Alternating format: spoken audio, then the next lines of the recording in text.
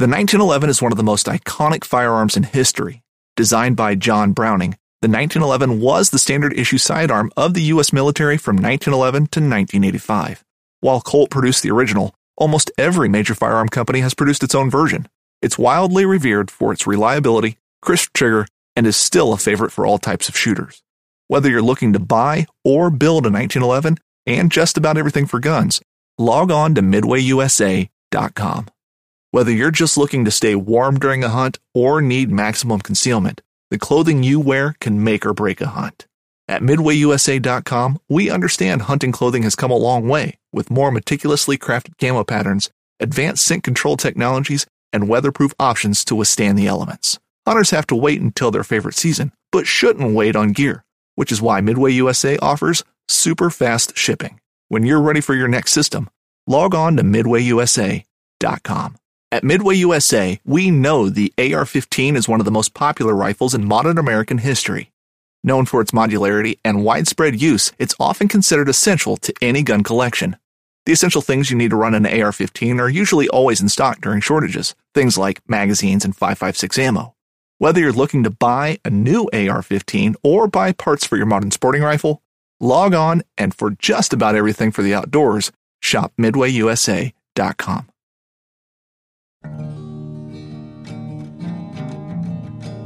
From the nation's capital, this is the Fly Fishing Consultant Podcast with your host, Rob Snowhite. I saw it written and I saw it say, the Bingo Moon is on its way. None of you stand so tall. We are a twin planet. Not many of us normally think of the moon as a companion planet, but that is in effect what it is. Most moons are tiny in relation to their master planet. The Martian satellites of Phobos and Deimos, for instance, are only about 10 kilometers in diameter. Our moon, however, is more than a quarter the diameter of the Earth, which makes ours the only planet in the solar system with a sizable moon in comparison to itself, except Pluto, which doesn't really count because Pluto is itself so small. And what a difference that makes to us. Without the moon's steadying influence, the Earth would wobble like a dying top, with goodness knows what consequences for climate and weather. The moon's steady gravitational influence keeps the Earth spinning at the right speed and angle to provide the sort of stability necessary for the long and successful development of life. This won't go on forever. The moon is slipping from our grasp at a rate of about 1.5 inches a year. In another 2 billion years, it will have receded so far that it won't keep us steady, and we will have to come up with some other solution. But in the meantime, you should think of it as much more than just a pleasant feature in the night sky. For a long time, astronomers assumed that the moon and Earth either formed together or that the Earth captured the moon as it drifted by. We now believe that about 4.5 billion years ago, a Mars-sized object slams into Earth, blowing out enough material to create the moon from the debris. This was obviously a very long time ago. If it had happened in 1896 or last Wednesday, clearly we would be nearly not as pleased. Which brings us to our fourth and in many ways crucial consideration. As fly anglers, what do we need to know about the moon and its effects on Earth? In this, well, the last paragraph of the sentence isn't from the book, but everything else is from the chapter Life Itself by Bill Bryson in A Short History of Nearly Everything. And thus, we shall start the next educational podcast in my series. This is the Fly Fishing Consultant Podcast, episode number 264, Tides. A lot of you are probably just going to skip over this because it's going to be a nerdy, Latin and long sentence-based podcast. But as a person that's trying to educate others, this is an integral part in my teachings of fly fishing over the past 11 years of the podcast. If I was a professor of fly fishing, this would be a specific lecture on its own, where the next part 2 of this podcast is going to be how fly fishing relates to the tides. This, of course, would do much better in a classroom environment where I would have visual aids for you to follow along, but you're just going to have to sit back and listen while you're home at quarantine and enjoy this. By the end of this podcast that I'm about to record, it is Monday, the 30th of March, 2020. I believe that all of Virginia will be under a quarantine of don't leave your house. However, if you do plan on leaving your house, I still have flies for sale. Most specifically, I have shad flies on Etsy and eBay. You can buy them in groups from $45 to $100. You can pick them up and I will give you more free flies if you prevent me from having to go to the post office. I can drop them off locally if you're within the Northern Virginia area while I'm allowed to go out. I also have bass and trout flies for sale that you can purchase a la carte on my website, or you can purchase in groups from Etsy. The local fly shops are closed right now. So other than having someone like myself tie for you, if you're not a tyer, you're going to be out of luck for flies. So let's now figure out this title podcast, which was based on me giving a classroom presentation to my daughter's class on how the tides affect my job. And that will be part 2. Part 1 is all about the tides. I'm going to talk about the moon, the types of moons, tides, weather, geography, tidal organisms, tide misconceptions, and finish off with some bizarrely strange facts that I've been able to procure from the internet. Let's start the podcast. If the Earth were a perfect sphere without large continents, all areas on the planet would experience 2 equally proportioned high and low tides every lunar day. The large continents on the planet, however, block the westward passage of the tidal bulges as the Earth rotates. Unable to move freely about the globe, these tides establish complex patterns within each ocean basin that often differ greatly from tidal patterns of adjacent ocean basins or other regions of the same ocean basin. So much 1996. Now, let's dive deeper into the moon. If you ever wanted to know your exact distance from the moon, you can go to timeanddate.com/astronomy/moon/distance.html. The tides we experience on Earth are caused by the sum of the moon's gravitational gradient and the sun's gravitational gradient. The tidal effect of the moon on Earth is more than twice as strong as that of the sun. The sun also generates considerable tidal forces. The sun's gravitational pull on Earth is around 178 times stronger than that of the moon. The proximity to Earth makes it affect tides more than the sun. The moon only has about 1/100th the mass of the Earth. The moon follows an elliptical path around the Earth. The distance between them varies by about 31,000 miles over the course of a month. The moon's gravitational pull generates tidal force. The tidal force, therefore, causes Earth and its water to bulge out on the sides closest to the moon and the side farthest from the moon. These bulges are called high tides, and when you're not in a bulge, you're at low tide. As the Earth rotates, your region of Earth passes through both of these bulges each day. The daily pattern of high and low tides is caused by the rotation of the Earth. When you're in one bulge, you experience a high tide. When you're not in one of the bulges, you experience a low tide. This cycle of 2 high tides and 2 low tides occurs most days on most of the coastlines of the world. The tide generating force is the sum of gravitational and centrifugal forces. The combination of them causes the gravitational attraction between Earth and the moon and the sun, and the rotation of the Earth, moon, and Earth-sun systems. Forces combine to deform Earth's ocean surface into a roughly egg shape with 2 bulges. A solar day would be known as 24 hours of time. A lunar day would be 24 hours and 50 minutes. A diurnal cycle is a pattern every 24 hours as a result of one full rotation of the Earth around its own axis. Diurnal tides are the product of one low tide and one high tide occurring roughly within a 24-hour period. The Gulf of Mexico has only one high tide and one low tide each day. A semi-diurnal cycle is when 2 highs and 2 lows are about the same height. that is the United States East Coast in Washington, D.C., it goes up and down a little over 3 feet per day. A mixed tide is if the high and low tides differ in height. This pattern is called mixed because you have one that's high and one that's low, and they're different throughout the day. This is known on the U.S. West Coast. There are also different types of moons. The full moon appears full when the Earth is between the moon and the sun. A new moon appears dark or can't be seen. The new moon does not pass in front of the sun, but simply near it, between the Earth and the sun. There is a new moon or full moon about every 2 weeks, and this occurs once a month because the moon takes about a month to orbit the Earth. The moon must be at the new phase in order for a solar eclipse to take place, and the tidal influence of the sun and the moon combine to create wide-ranging tides. The high tide is higher, while the low tide sinks way low down. The supermoon is when a full moon or new moon occurs close to the moon's perigee when the moon is close.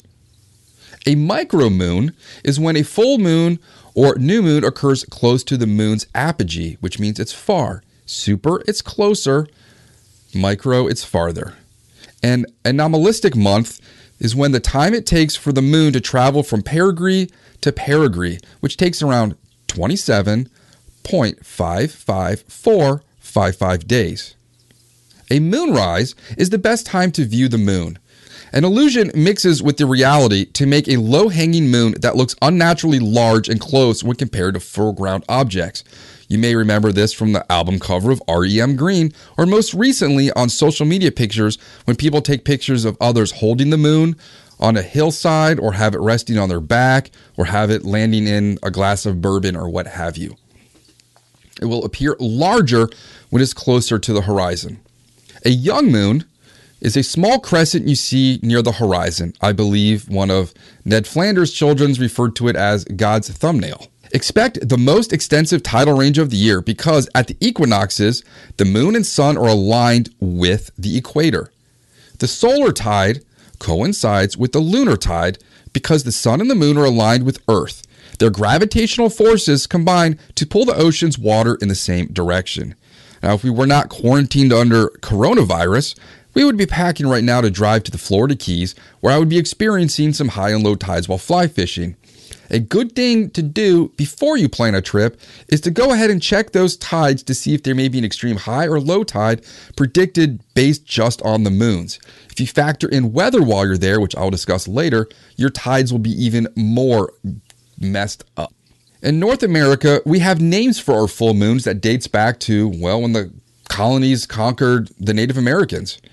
We still keep some of those names, and these are the full moons for the year 2020. January 10th, we had a wolf moon or a penumbral lunar eclipse, which was not visible in the United States.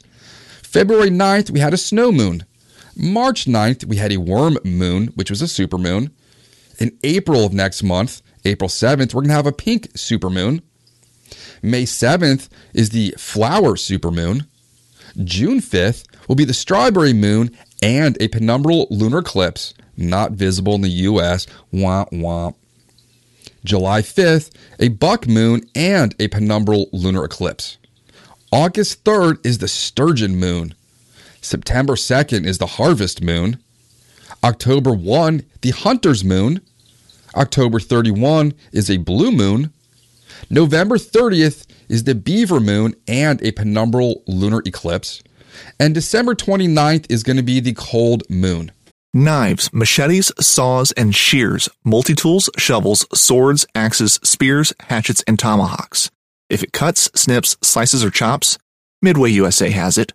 Find great gift ideas in our huge selection of pocket knives and other everyday carry folding knives. Make a statement or create a family legacy with one of our top-of-the-line hunting knives. We've got a great selection of manual and electric sharpeners, too. For just about everything for the outdoors, check out MidwayUSA.com. Now let's discuss how these moons affect our tides. For those of you that live in the central United States that have never experienced a tide, this may be some very bizarre information for you. If you have experienced tides, I'm going to give you a little bit of scientific background on now what causes them. Tides are the effect of ocean water responding to a gravitational gradient. Tidal patterns from one specific location to the next vary because of local factors such as water depth, shore shape, and ocean currents. This does not include weather anomalies at this moment. There are different types of tides. The tidal reach is the range in height between high and low tide. A flood tide is the change from low to high. I'll refer to that with clients and on podcasts as incoming tide. The ebb tide is change from high tide to low tide, which I refer to as outgoing tide. A storm tide can be caused by a combination of storm surge and normal tidal movements. A tidal bore is created by the incoming tide into a narrow bay or river, waves which travel against the direction of the current. There are specific places around the world where you can go to a tidal river and set up at the bottom of the river and wait for the incoming tide. People will have kayaks and stand-up paddle boards and other floating devices, and they will ride the tidal bore miles and miles and miles upriver as the earth is pushing that water up. I should say the moon is pushing that water up. The tidal bore is an incoming tide into a narrow bay or river, and you can physically ride those on a personal flotation device. I believe there's a train or a shuttle at the top of the river that brings people back down to where they started. Now, a spring tide is the tide following a full or new moon. The gravitational forces of the moon and the sun combine to pull the ocean's water in the same direction. This gives a more extreme tide, which is caused by the earth, moon, and sun lining up, which happens at times of full moon or new moon. The lunar and solar tides reinforce each other. A word I don't get to use too often is fortnightly. Spring tides happen fortnightly or every 2 weeks. The strong high tides move higher up the shore, which creates the greatest difference between high and low tides. The last of our tides is the king tide. This occurs during a perigean spring tide, when the earth, moon, and sun are aligned at perigee and perihelion, which means near the sun. We'll go into depth in that later. Predicted highest tides and lowest tides will occur during king tides. If you're planning a vacation to a tidal location, be sure to check what king tide may be occurring while you're there. These are regular and predictable events reoccurring multiple times a year, and they show what average water levels might look like in the future based on sea level rise projections. Tides can extend further inland and lead to local floodings, which is something we see more often now in Washington, D.C. King tides, if it occurs under storm conditions, can cause extreme storm surges that can lead to significant damage to property and coastlines. This may have been what caused Superstorm Sandy to do so much damage to the New Jersey and New York coastlines. Perigee is the moon closest to Earth. The moon is 14% closer to Earth during perigee, which happens once about every 28 days. The moon's rotation around its axis speeds up when it is at perigee. The moon's orbit around Earth is elliptical, and the point of the orbit closest to Earth is called perigee. Full moon or new moon happens as the moon is around its closest point to Earth, and the gravitational pull of the moon is strongest.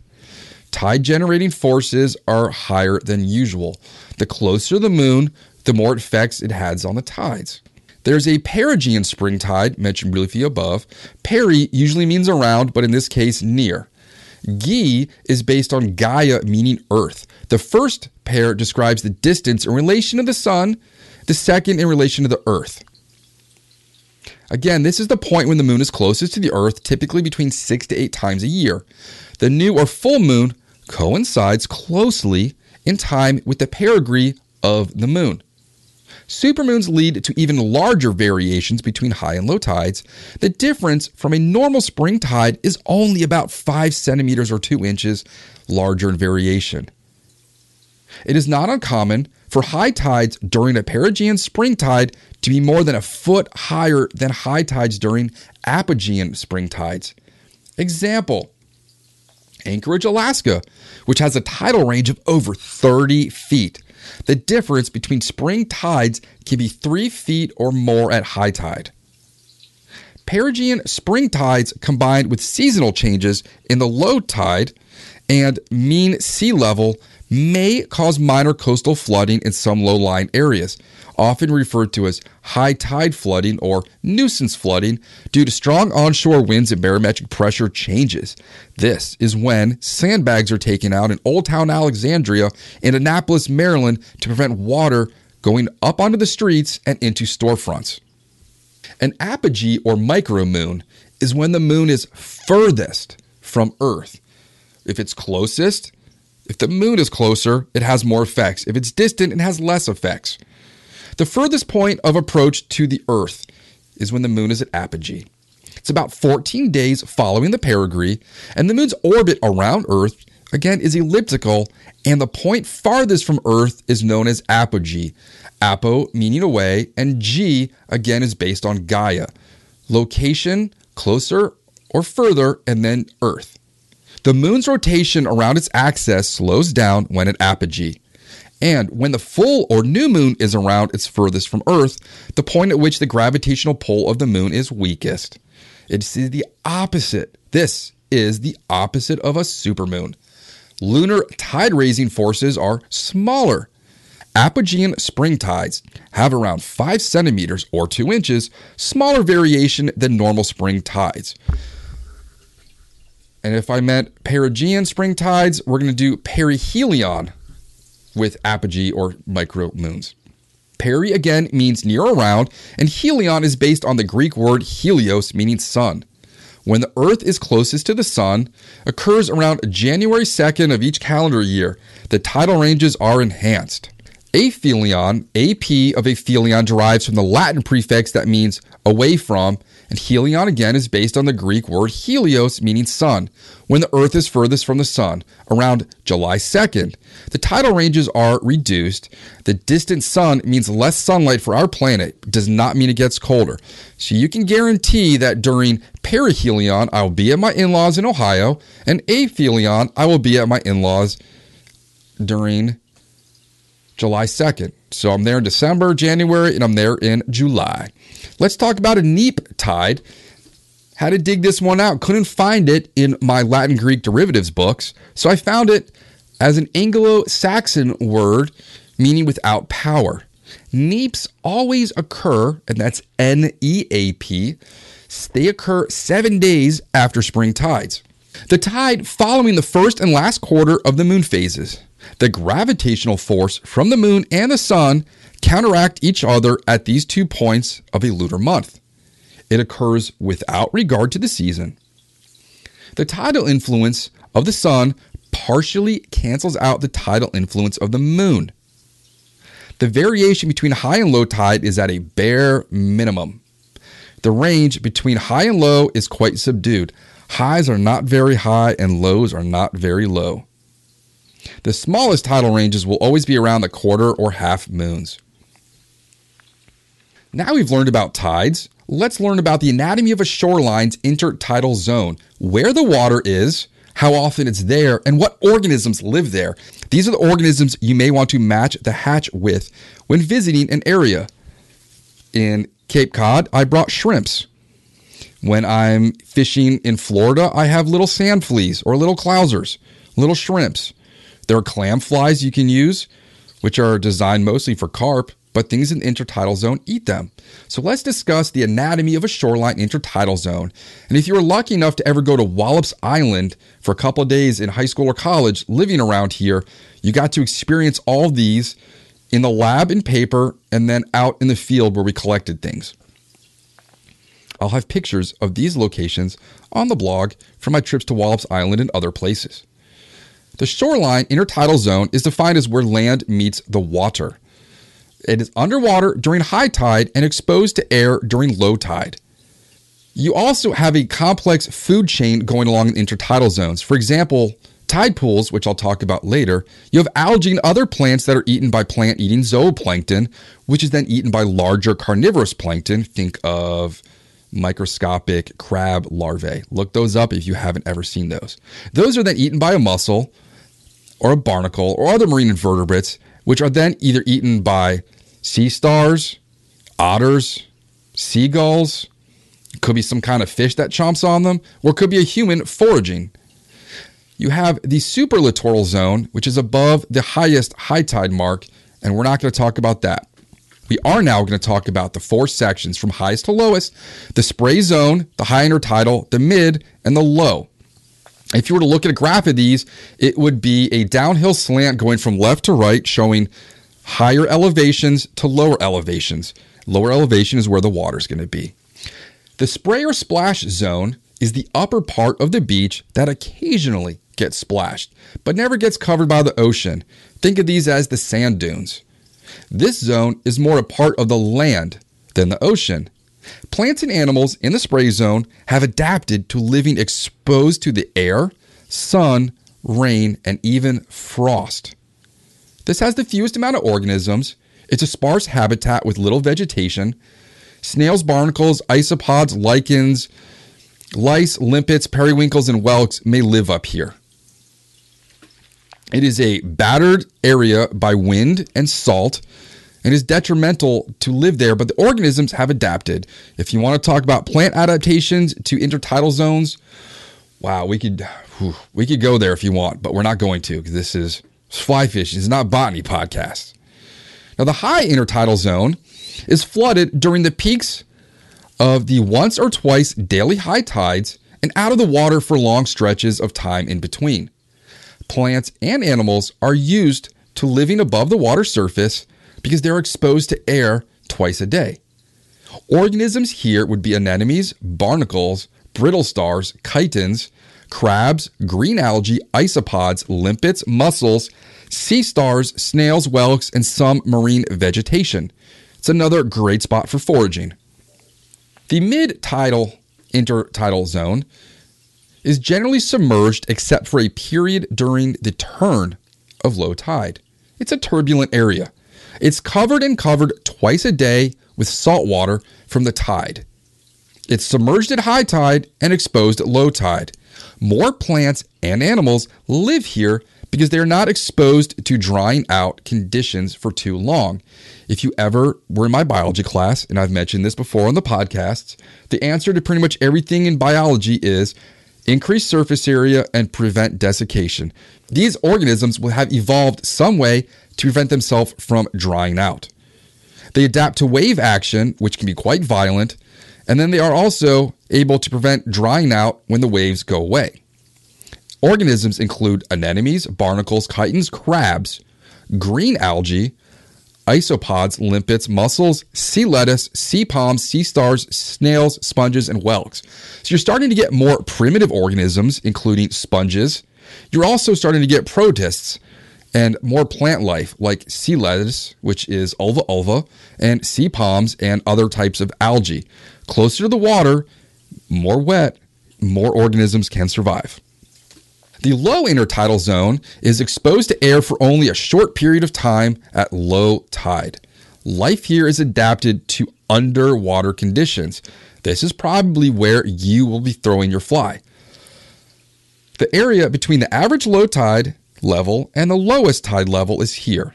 This area stays wet during most low tides, making it an ideal home for many kind of organisms. These organisms are only exposed when the tide is unusually low. Organisms not built for being out of the water live here, and desiccation is a constant threat at extreme low tides. This is when the birds are going to go in and clean everything up that they can find that was stranded. I have a video of a blue heron in the tidal basin 2 years ago trying to eat a crucian carp that got stranded at high tide when the tide went out. The fish was too big to eat, yet it is comical to watch. Lots of food and nutrients are circulated in these nearshore warmer waters. Plankton and algae are abundant, and organisms include abalone, anemones, brown seaweed, chitons, crabs, green algae, hydroids, isopods, limpets, mussels, nudibranchs, sculpins, sea cucumbers, sea lettuces, sea palms, sea stars, sea urchins, shrimps, snails, sponges, more grasses, tube worms, and whelks. So you can see there's an absolute increase in the amount of organisms the closer you are to the water, and the decrease the further you get. Tidal pools are fascinating places. I love to hang out in a tidal pool. If you had listened to my podcast on bucket list destinations, I have all sorts of Pacific Northwest tide pools listed because I want to go there and just flip things over and look for stuff. I got to do some in Hawaii. I got to play in tide pools in Cape Cod. I've got to play in some of them in the Keys. As a super biology nerd dude that I am, it is a great place to see organisms up close that normally you might not get to see. Hunting boots are a critical component of any successful hunt. Whether walking a short distance to your blind or trudging miles through rugged terrain, your feet are carrying the load. Without the right boots, you could give up early and lose out on that trophy just over the ridge. At Midway USA, we make selecting boots for your next hunt easier. With just a few clicks of a mouse, you can decide on what's important, like waterproofing, insulation, size, width, and savings.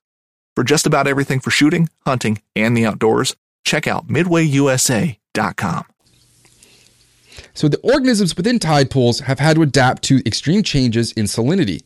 They're able to survive freshwater influxes when it rains, and then they're able to withstand saltier conditions when all of that water evaporates. So they can withstand rising salinity levels as the sun and wind evaporate the water, leaving the salt concentrated. This is how sea salt was originally created. Along the coasts, people would fill up small man-made pools and then have the water drain out or evaporate, leaving behind the salt crystals. I've seen this in Hawaii, and I've also have pictures of one of these salt pools in Puerto Rico where the water was bright pink due to the algae that was living in it. And you also will get organisms highly adapted to living in high saline organisms like brine shrimp and brine flies. These are the locations where you will find flamingos. I have pictures from Swakopmund in Namibia where there were flamingos just milling around all these giant salt pond flats on the Skeleton Coast. It's pretty cool. And there was a hot dog stand outside one of the car factories there called Snoop Dogg's Hot Dogs. And this was in the 90s. I thought that was pretty funny. I should have gotten a picture of that, or at least a hot dog. But we were driving around taking a tour, so I didn't have time to stop. Weather and tides. Now, if you were to see my watch, I have barometric pressure graph. I have moon phases. Addition, I have tides. My watch also tells the time. So I can look at my watch and look outside and predict what the fishing will be like that day, if it's fishable or not. And this will be the part of the next podcast. I had to become a weather nerd more than I already was when I started guiding and fly fishing full time. Let's talk about weather and tides. Offshore winds may move water away from coastlines, exaggerating the low tide. Onshore winds may cause water to pile up on the shoreline, making the low tide higher than usual. Different weather conditions, such as wind and barometric pressure, create bigger differences in the water level than tides on places like lakes and seas. For instance, the Baltic Sea, the Black Sea, the Caspian Sea, and even the Mediterranean, the locations my in-laws used to visit when they lived in the Soviet Union. Additionally, high water level due to the thermal expansion of warmer water can sometimes mean that some of the highest tides of the year are not perigean spring tides. Low pressure is brought on by strong storms and hurricanes. There will be more babies born coastally during a hurricane than at any other time of year due to the low pressure forcing itself on the amniotic fluid and pushing it out. If you've ever had a fluid-filled barometric pressure gauge, it is the same method in which that water moves up and down. Low pressure can cause tides that are much higher than predicted, so look out. And low pressure systems may contribute to causing much higher tides than predicted. If the air is pushing down on the water, water cannot be constrained into a container. It's one of the properties of water, so it pushes it out and away. High pressure pushes down on sea levels, leading to low tides. The systems can lead to days with exceptionally low tides. Those are the days when you want to go exploring. I wish that I was able to do exploring on the river 2 years ago this month when we had the massive windstorm, when my neighbor Rug's house was split in half by a tree and we ended up at the Lancaster Fly Fishing Show during that crazy 3 days of 60-mile-an-hour sustained gusts. Absolute crazy stuff. The river, you could have walked to D.C. from Virginia and not gotten your shoes wet. I don't know where the fish went. They must have been blown out, but that's something for the next podcast. Now for geography and topography. The depth and shape of the ocean and the distance between continents determines the water level along the shores. Northern parts of North America, Europe, and Asia, the continents are closer together, creating a bigger difference between high and low tides than in areas farther south where continents are farther apart. Think of all the Scandinavian fjords that have super high water, and then at low tide, the boats are 30 feet below, sitting in mud. The average tidal range in the mid-ocean is around 1 meter or 3 feet, and tidal ranges can be more than 10 times higher in some coastal areas. Some of the highest tides can be located in the Bay of Fundy in Canada, where the difference between low and high tides can be up to 53.5 feet or 16.3 meters. The highest tides in the United States can reach 12.2 meters or 40 feet near Anchorage, Alaska. And along the coast of the United Kingdom, the tidal range varies from as little as 1.6 feet or 0.5 meters to a maximum of 50 feet or 15 meters. Tidal rivers in some areas, the water drains away almost entirely at low tide. And if you want to be able to predict all of this, you need to know the rule of the 12ths. The sequence to remember in the 12ths is 1, 2, 3, 3, 2, 1. In the first hour after low tide, the water level will rise by 1/12 of the predicted tidal range in any given area. In the second hour, it will rise 2/12. The third hour, it will rise 3/12. The fourth hour, again 3/12. The fifth hour, down to 2/12, and the sixth hour down to 1/12. What about some of those organisms that do live in these low tidal areas? They're exposed for several hours a day, and they have evolved to adapt in harsh environments. They're able to live in shallow waters, able to burrow and close themselves up. All evolutionary adaptations to the harsh and one of the harshest environments in which they live. Some sand crabs will burrow and follow the tide to stay in constantly wet sand. Some predators advance onto tidal areas to search out these organisms as the tide rises, and you all know what that's going to be covered in the next podcast. So how do tides affect organisms living around intertidal zones? There are some tasty organisms, and if you've read Landon Cook's book on foraging, you're going to come across a lot of these. There are a lot of very healthy organisms that live along the coast. These sustained many populations of Native Americans throughout the pre-colonial times, and I don't want to get into that. So, animals and plants that live in this zone must cope with being submerged in water and exposed to the air during different times of day. Some organisms grow more quickly than others, so they can find the required space. Others grow in layers on top of each other to take up less room. At low tide, organisms hide in the sand for protection from waves and to stay moist. When water comes back at high tide, these animals may come out to feed. High tides also bring fish searching for their prey as invertebrates emerge from the sand. Think of bone fishing. Intertidal beaches supply food and habitat for both ocean and land animals. There's a variety of substrates that allow for numerous hiding spots. This makes me think back to fly fishing with David in Charleston and waiting for the tide to come in and watching all those crabs scattering about to escape the incoming tide, and the snails that would climb up onto the grasses. And more sunlight is here for plants to grow, which also can lead to desiccation. Organisms can dry out their skin, their eyes, their gills. Some organisms will lick their eyes clean. Some organisms will have to wet them, or some just don't have things that can get dried out. They've adapted. But constant waves bring food and oxygen to these organisms, and the waves are also destructive and can take organisms away. Organisms have adapted sticky suction-like feet to stick to the rocks with natural glues, suction feet, or they attach to the rocks by grabbing on.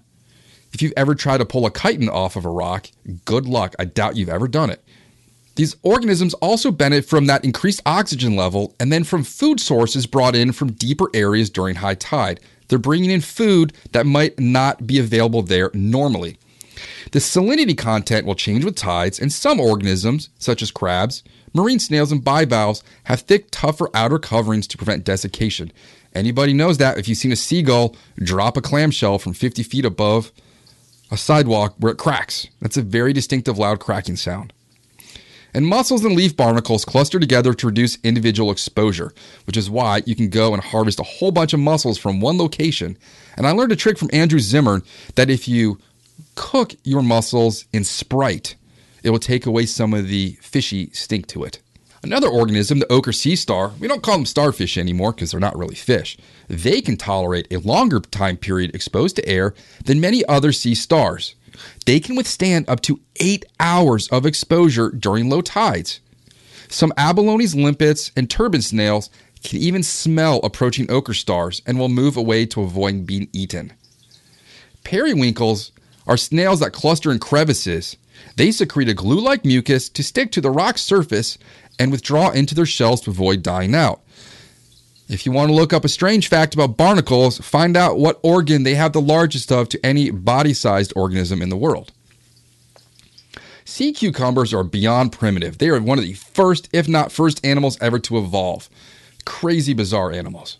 Some species may eviscerate themselves, leaving out or expelling their guts, leaving the entrails to predators while the sea cucumber slowly escapes.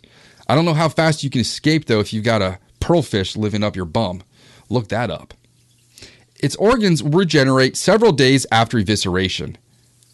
Tide pool sculpins and young opaleyes can breathe air at the surface on an adaptation that enables them to survive in oxygen-poor water when the tide is out.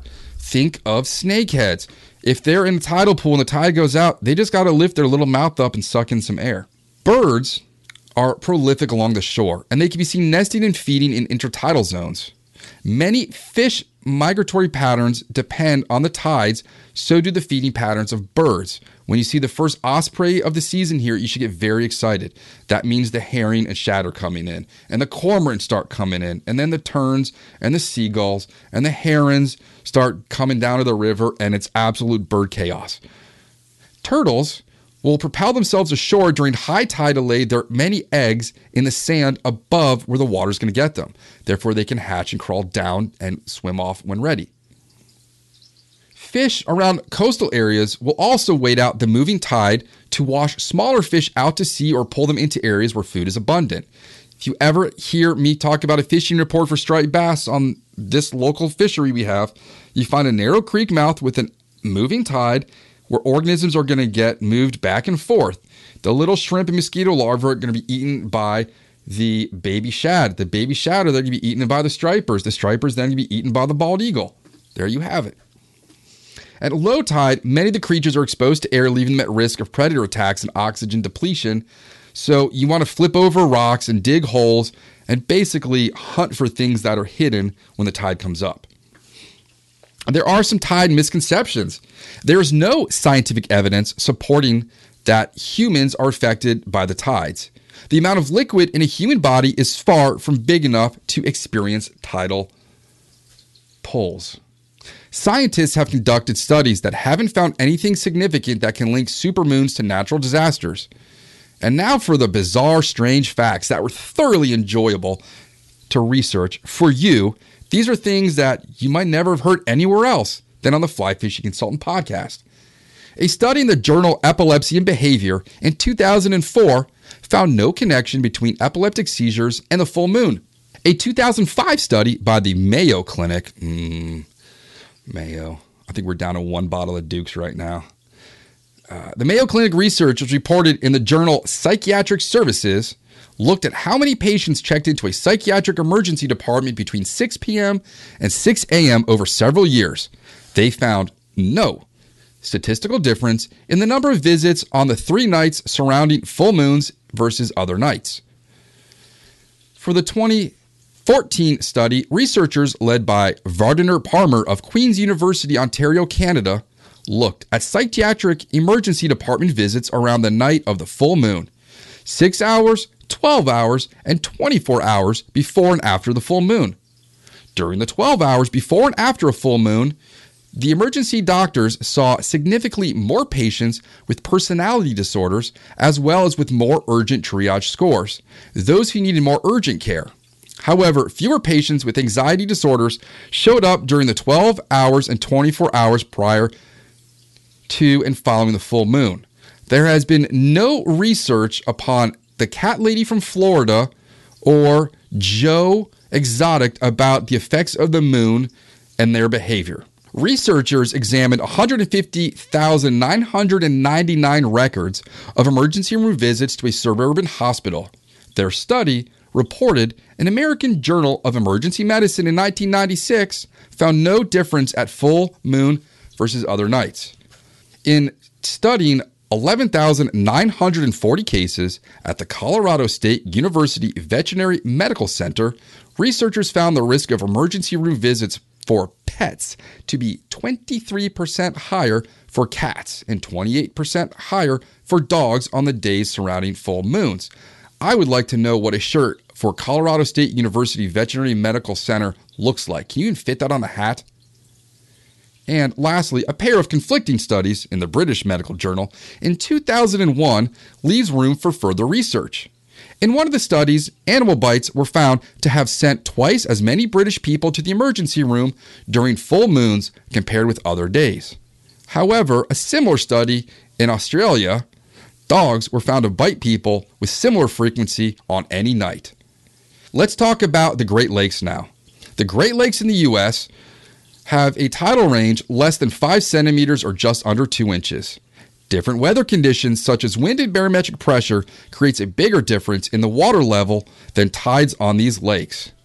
According to NOAA, these minor variations are masked by the greater fluctuations in lake levels produced by wind and barometric pressure changes.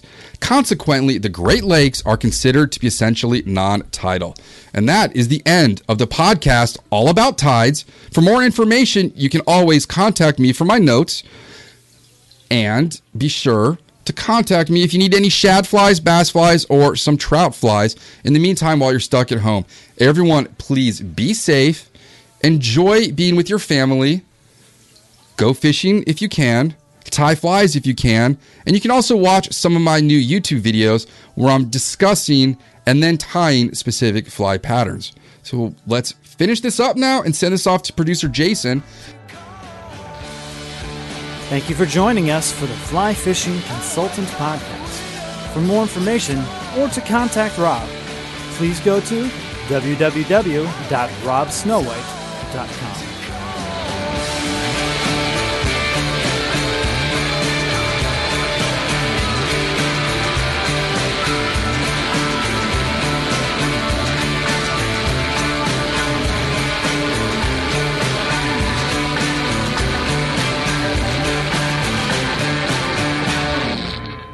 This podcast is brought to you by Freestone Productions at freestoneproductions.com.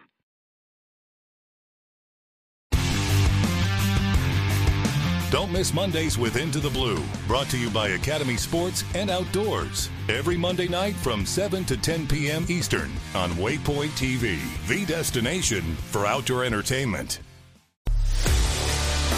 A life that has the stories to back it. A life to be proud of. It's a Winchester life. Yeah, baby. 6'8" Western. Oh, mule deer, baby, right there. Tune in every Tuesday at 7 p.m. Eastern on Waypoint TV. Brave anglers search for the one they call king, but who will take his throne? Tune in to Waypoint TV's Battle for Silver, Saturday, May 18th from 12 to 6 p.m. Eastern. Presented by Abyss Battery. Waypoint TV.